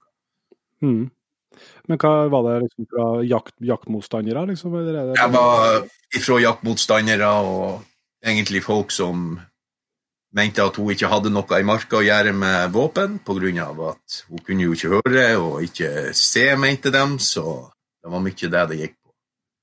Ja. Det nøtta jo ikke å prøve å forklare at hun måtte jo gjøre akkurat samme kriteriene som alle andre. Hun må skyte opp i år, hun må se hva hun skal se, og alt sånt. Det jo bare det hun gjør. Ja. Det at hun ikke lar seg stoppe av sånt, og være klar over at det skjer. Det så utrolig bra. Ja, det alltid noen som negativ, og den siste idioten ikke født, så det... Nei, det klart. Nei, for at altså, det klart, jaktmotstand noe bestandig litt av på et vis, altså, det noe det for seg, men i hvert fall hvis det kommer noe fra jegerne, så skal jeg i hvert fall tro at vi jegerne var tolerant og oppegående nok til å skjønne at når man har tatt på jegerprøven og skutt opp, så det som kriteriene for å ut på jakt. Ja, det bør jo de fleste jegerne vite hvordan det går i hvert fall. Vi har fått en del jegere også som liksom stusser litt på hvordan kunne få lov til å gjøre det, eller gå i marka med våpen og sånn. Og det jo ikke akkurat at hun ligger heller alene og renner ukontrollert i marka. Nei. Så, men det går jo i lag med folk, og det jo ikke noe problem. Og som sagt, det regler og kriterier som pålagt alle. Vi har jo et veldig godt samhold i vårt elgjaktlag, og alle kjenner jo det. Så. Ja, men det jo som du sier, det jo ganske, det jo ikke noe stor tilrettelegging og tilpasninger man snakker om her. Nei, så det jo veldig lite som skal til. Ja. Veldig lite skal til for å kunne tilrettelegge litt for de som trenger det. Det er jo akkurat det samme du ikke kan gå. Du må jo tilrettelegges for å kunne hjelpe dem på for eksempel post eller sånne ting. Sånn er det jo. Det vel kan man gjøre det selv. Det er det, og jakta er og må være for alle. Det er ingenting som er likere enn det. Jeg skulle bare si at det er jo ikke bestandig jakta som er det viktigste. Det er akkurat det samholdet som alle i laget, og de opplevelsene du får i marka. De fine dagene med sol, og du kan sette på post og bare nyte og være ute. Det er jo en tur i skogen og få alle opplevelser og farger og alt sånt som er. Vi har en utrolig fin natur i Norge. Ja. Og opp til dere så er det vel ikke noe, dårligere, å si det sånn? Nei, helt klart. Så. Men jeg er litt nysgjerrig på å høre Benedikte og Harald om dere noen tips eller triks og tanker til andre som kanskje er i en lignende situasjon. Viktigst å huske at alle er det samme, uansett om du er døv eller om du har andre ting som hemmer det litt, så er det viktigst å ikke gi opp. Og du klarer å få til det du vil få til. Det viktigste er å prøve. Du kan ikke gi opp uten å prøve. Hei. Selv om folk sier at du ikke kan, ikke klarer, så er det viktig å ikke gi opp, sier hun. Det er nesten enda viktigere da, hvis noen prøver seg på å si at du kan ikke, og det går ikke. Ja, hun var litt, går litt det samme på hun, for hun har lært det selv. Hun var også før at hun skulle ikke ta jegerprøven og sånt, for hun klarte det ikke. Hun var jo døv. Så det var litt sånn veiledning og kanskje litt press også for at hun skulle prøve. Og tok det på første forsøk, og det var ikke noe problem, så det var litt morsomt. Vi har jo noen faste spørsmål og punkter som vi bruker å være innom på slutten når vi har med oss noen gjester, og det må vi jo selvsagt passe på når vi er oppe i det høye nord også. Ja. Og da er første der, det er av jaktutstyr. Går litt på det, om dere har noe jaktutstyr som dere er spesielt fornøyd med, som dere vil tipse videre om? Ja, hun sier jo mest fornøyd med skoene sine. Ja. Det er det viktige du bør ha. Ja, det er jaggu et godt poeng. Og så gode klær. Og være på plass for at du skal få en god opplevelse i skogen. Blir det kaldt ute, så blir det fort mistrivende. Ja, det er helt riktig. Det er ikke så trivelig lenger. Og så er vi alltid på utkikk etter gode jakttips. Ja, og så sier hun geværet var også en bra ting hun har. Og sier jakttips. Se det godt om. Les terrenget. Prøv å tenke litt som det du jakter på, sier hun. Tenk litt på hvor det vil være lurt hvis du går på elg. Tenk hvor det ville gått. Hvor ville du gått hvis du var elg? Ja. Mer tips, og bare kos deg i naturen. Det er veldig viktig. Og så lurer vi jo sagt da hva som kan være den største jaktdrømmen. Jeg har veldig lyst til å fare til Alaska på å skyte stor elg. Ja, det har jeg også. Det har han også. Helt klart. Og så er det jo sånn at vi alltid prøver å runde av med jakthistorie. Nå har vi fått jakthistorie fra dere med den første elgen din, Benedikte, men hvis det finnes en jakthistorie til, så er vi alltid åpne for det. Hun sier hun har lyst til å fortelle om når hun fikk interessen for å gå på elgjakt selv. 4 år siden. Hun var med meg på jakt. Og da satt vi på post faktisk i lag. Og vi festet at det kom elg. Og satt og ventet, og det kom ingenting. Og så hadde vi en stor stein framfor oss, som vi satt. Og helt plutselig uten at hun oppdaget det, så kom det 3 elger sylende rundt denne steinen og rett i fanget på oss. Sånn at hun la på flekking og rente av gårde. Og så skjøt jeg jo en kalv der. Ja. Og jeg nesten lå og gjemte seg bak steinen, og da, etter den, da var det etter sjokket hadde lagt seg, og da var hun hekta. Og da startet hennes karriere. Så det ser hvor viktig det er å bli med. Det det som viktig å bli med. Og det spesielt spesielt siden at hun hadde suttet i så mange timer og kjedet seg og ikke nesten og frøs.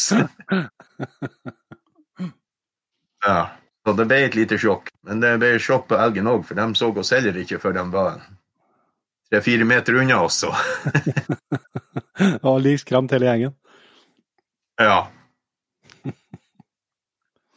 Nesten sånn som får du se trusa di?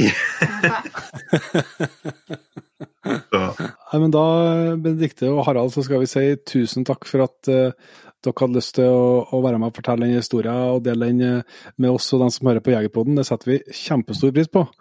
Og jeg tror virkelig, i hvert fall er helt det lenge imellom, men noen så blir det litt sånn stum av beundring, og her er et sånn tilfelle. Utrolig imponert over dere har fått det, og gutsen dere har, og det har vært veldig inspirerende så før om det her. Så tusen takk. Veldig hyggelig å få være med. Jeg vil bare avrunde med å si det at det viktigste for alle som ønsker, det å få noen til å noen som kan om dette, til å være en mentor eller noe sånt, og bare få det først, og få lære litt, og så ta det videre derifra. Det utrolig hva du klarer hvis du bare legger god sida til. Helt klart. Ja. Det var altså Leif Arild Fjellheim, Tale Vage og Benedikte Holte og Harald Holte. Som de kanskje mest observante lytterne har fått med seg, så var ikke Jon Inge med på siste delen her, og nå må dere klare dere bare med. Han er på klassetur og utenfor dekning, men jeg håper du er enig med meg når jeg sier at de pratene her har vært utrolig givende og ikke minst inspirerende. Alle sammen gir et godt bilde av både hva som er mulig, og at jakta er for alle, men ikke minst hva jakta betyr, og hva det kan gi av opplevelser for alle sammen. Så jeg håper at du har kjent på noe av det samme som meg der. Utrolig gode ambassadører for Jegerstand, dem vi har pratet med nå. Og som det har vært oppfordret til oss, så det er muligheter for nesten for alle sammen, og det er forholdsvis små ting som skal til for at vi kan være med og legge til rette for at alle skal få prøve seg som jegere. Så nei, her var skikkelig artig. Vi skal runde av, hørte jeg, og si som vi bruker å gjøre, at hvis du har lyst til å være med og støtte jobben vi gjør med Jegerpodden, så er det plass til flere i P3-jaktlaget.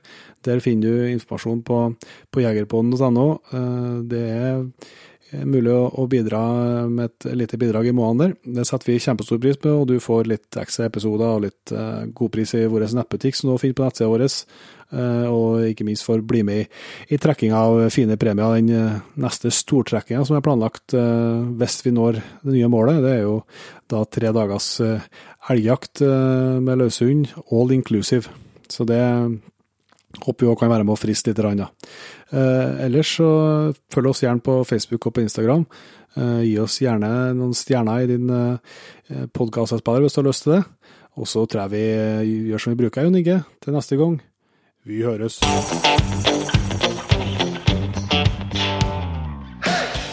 Tusen hjertelig takk for at du valgte å bruke litt av tida di på Jegerpodden. Sjekk ut jegerpodden.no eller din favoritt-podcastspiller for enda mer innhold og flere episoder. Følg også Jegerpodden på Facebook og Instagram, og ikke minst, husk å fortelle alle gode venner, familie og tilfeldige forbipasserende om Jegerpodden, sånn at vi får spredd det glade budskap videre. Vi høres!